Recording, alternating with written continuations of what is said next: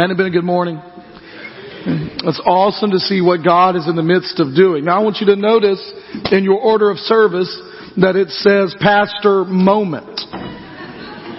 Did you notice that? I didn't name this time. Somebody else did, but I think that's called a hint. Right? And there's been a word. As I've thought this week about what's happening today, as I've thought this week about what God is doing, has been doing in and through us as a church, there's been a word that just keeps coming to mind about what's happening. When you hear about people going to Brazil 6 times, if you would have told Randy and Lisa Brooks that by 2017 they would have been to Brazil 6 times, when I came to this church, they would have called you nuts. Amen, Randy? Like, that ain't happening, right? When you hear about young people making multiple trips to Los Angeles, California, when you hear about kids giving their lives to Christ at camp, lives being changed at Generate, and the word that keeps coming back to me about what is happening in the lives of our young people and in these mission trips is normal. Because that's what it means to follow Christ. A couple of years ago, there became this book that came out, and it was a big rage. Everybody was excited about it, and I read it, and it was impactful. But I disagree on the backside of the title, and the name of it was Radical. And the whole point of the book was that we needed to be radical in our lives for Christ. And the truth is, what is described in that book as radical is normal New Testament Christianity. And what has happened in our lives is that we've turned normal New Testament fellowship of Jesus into radical because we're not doing it. If you've got your Bibles, turn to Luke chapter 9, verse 23, or you can pick up the pew Bible in front of you and turn to page 919. Did y'all see how I just slipped that in there? They look good too, alright? Luke chapter 9, verse 23. And I want to talk for a moment. Moment is a word that can be defined by whoever is speaking. For a moment, briefly, about this verse and what normal Christianity looks like. Luke chapter 9 verse 23 says, "Then he said to them all." Now that's important, because in the verses leading up to this, he's been describing that he's going to give his life for them, that he's going to die for them, but he's been talking specifically to his inner circle, to the disciples, to those that are right there next to him. And then in Mark it tells us that he gathers the crowd back around, or in this passage it says, he said to them all, right? And we've learned over 10 years that the word all means all. And so what is happening here is he is pulling everyone together and he's saying to them, if anyone, not the special, not the really cool ones, not the special ops Christians, not the really spiritual Christians, if anyone, any normal Christian, anyone that calls themselves a follower of Jesus Christ, if anyone wants to follow after me, 3 things. Let him deny himself, take up his cross daily, and follow me. Deny yourself. At the heart of discipleship, at the heart of following Jesus, at the heart of being a normal Christian is sacrifice. At the heart of it is that we give up our agendas, our desires, our wants, our plans, our dreams, our feelings, our hopes, our emotions, and we give them up for the cause of Christ.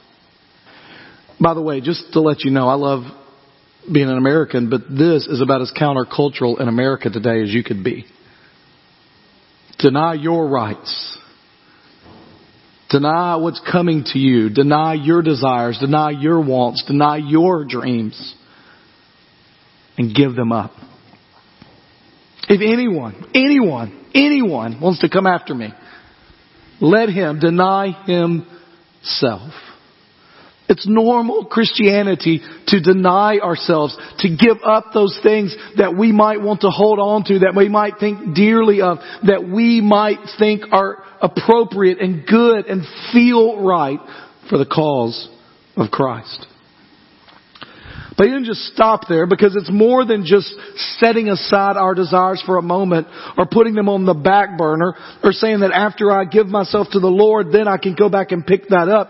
He says not only must we deny ourselves, but we must what? Pick up our cross daily. You know what the cross is, right? It's an instrument of death, torture, destruction. It's not enough to set aside our wants. It's not enough to set aside our agendas. It's not enough to set aside our desires. We must kill them. And here's the reason. Jesus has just told them right before this verse that He is going to the cross to die. Why did He die on the cross? What was the purpose of His death on the cross? To pay for what? Our sins. And here's the problem. This side of heaven, even for those of us that have given our lives to Jesus, that have accepted the forgiveness that has come into our lives, we must realize that sin is still a major problem in our lives. And daily we must understand the depth and the reality of our sin. Most of us underestimate our capacity to sin and the depth of sin in our lives. Romans 3:23 says that all sin and fall short of the glory of God. Isaiah 64:6 reminds us that even the best that we do, our righteousness is but filthy rags before God. On your best day, it's filthy rags before God. Romans 6:23 says that the wages of sin is death. You know what wages are, right? I was thinking this week about my first job, real job. Now, I had little jobs. I don't know if y'all know this, but I was an announcer for Dixie Youth Baseball. Big time stuff. Made $5 a game. It was big money back in whenever that was. My first real job was at Dyersburg Fabrics. I worked in the dye house. Dyersburg Fabrics was these kind of places don't really exist much anymore. Y'all realize that, right? Industry that had been built by people in Dyersburg and had become one of the largest manufacturers of fabrics and dyed cloth in the country. And my job was to work in the dye house where it was 20 degrees hotter than it was outside. I had to punch a clock. Right? I mean, literally, time card, punch a clock, in and out. And you know what I remember about that summer is I had to clock in at 7, I had to clock out at 3. You know where I was standing at 6:59? Ready to clock in, right? You know where I was standing at 2:58? Ready to clock out, right? I remember on Fridays, this is about as West Tennessee country as you can get right here. At Fridays, they would blow a whistle. Y'all know, blow a whistle at 3 o'clock. I'd get in my car, and at 3:04, the local country station would play It's Finally Friday by George Jones. And I would crank it to I was so excited. Every week, you know what they did? They took that time card, and they figured out how much I'd worked, and they give me a check. Not for more, not for less, for exactly what I'd earned. And those were my wages. And we have to remind ourselves that if left to ourselves, even after salvation, the wages we still deserve is death. It's a gift that we have, the Lord. Your biggest enemy to being what God calls you to be is you. The spirit of the flesh that works inside of you. The enemy who is attacking you. Deny yourself. Take up your cross. And then what's the last one? Follow me. Go where He goes. Do what He does. Live how He lives. Thinks how He thinks.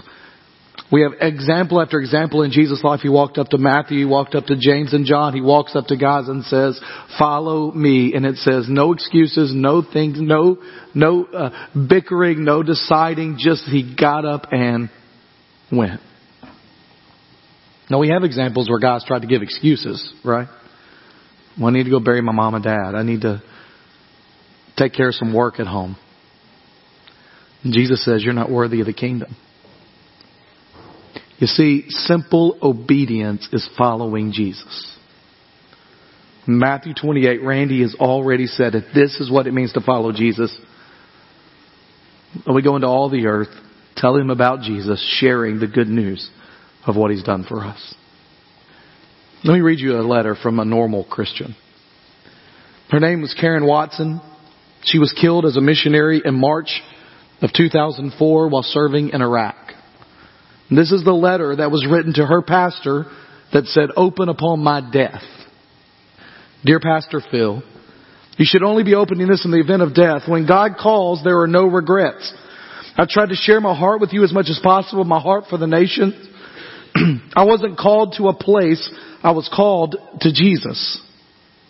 To obey was my objective. To suffer was expected. His glory, my reward. His glory, my reward." You see, the missionary heart cares more than some things is wise, risks more than some think is safe, dreams more than some think is practical, and expects more than some things is possible. But I was called not to comfort or to success, but to obedience. Please tell them to continue sending missionaries to the hardest places. There is no joy outside of knowing Jesus and serving Him in His care. Karen. That's normal Christianity. Deny yourself, take up your cross, and follow Him.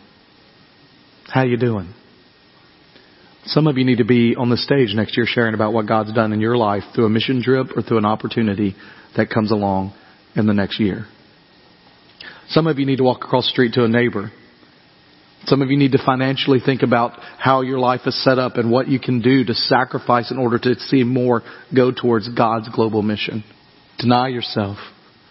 Take up your cross. Follow Him. Let's pray together.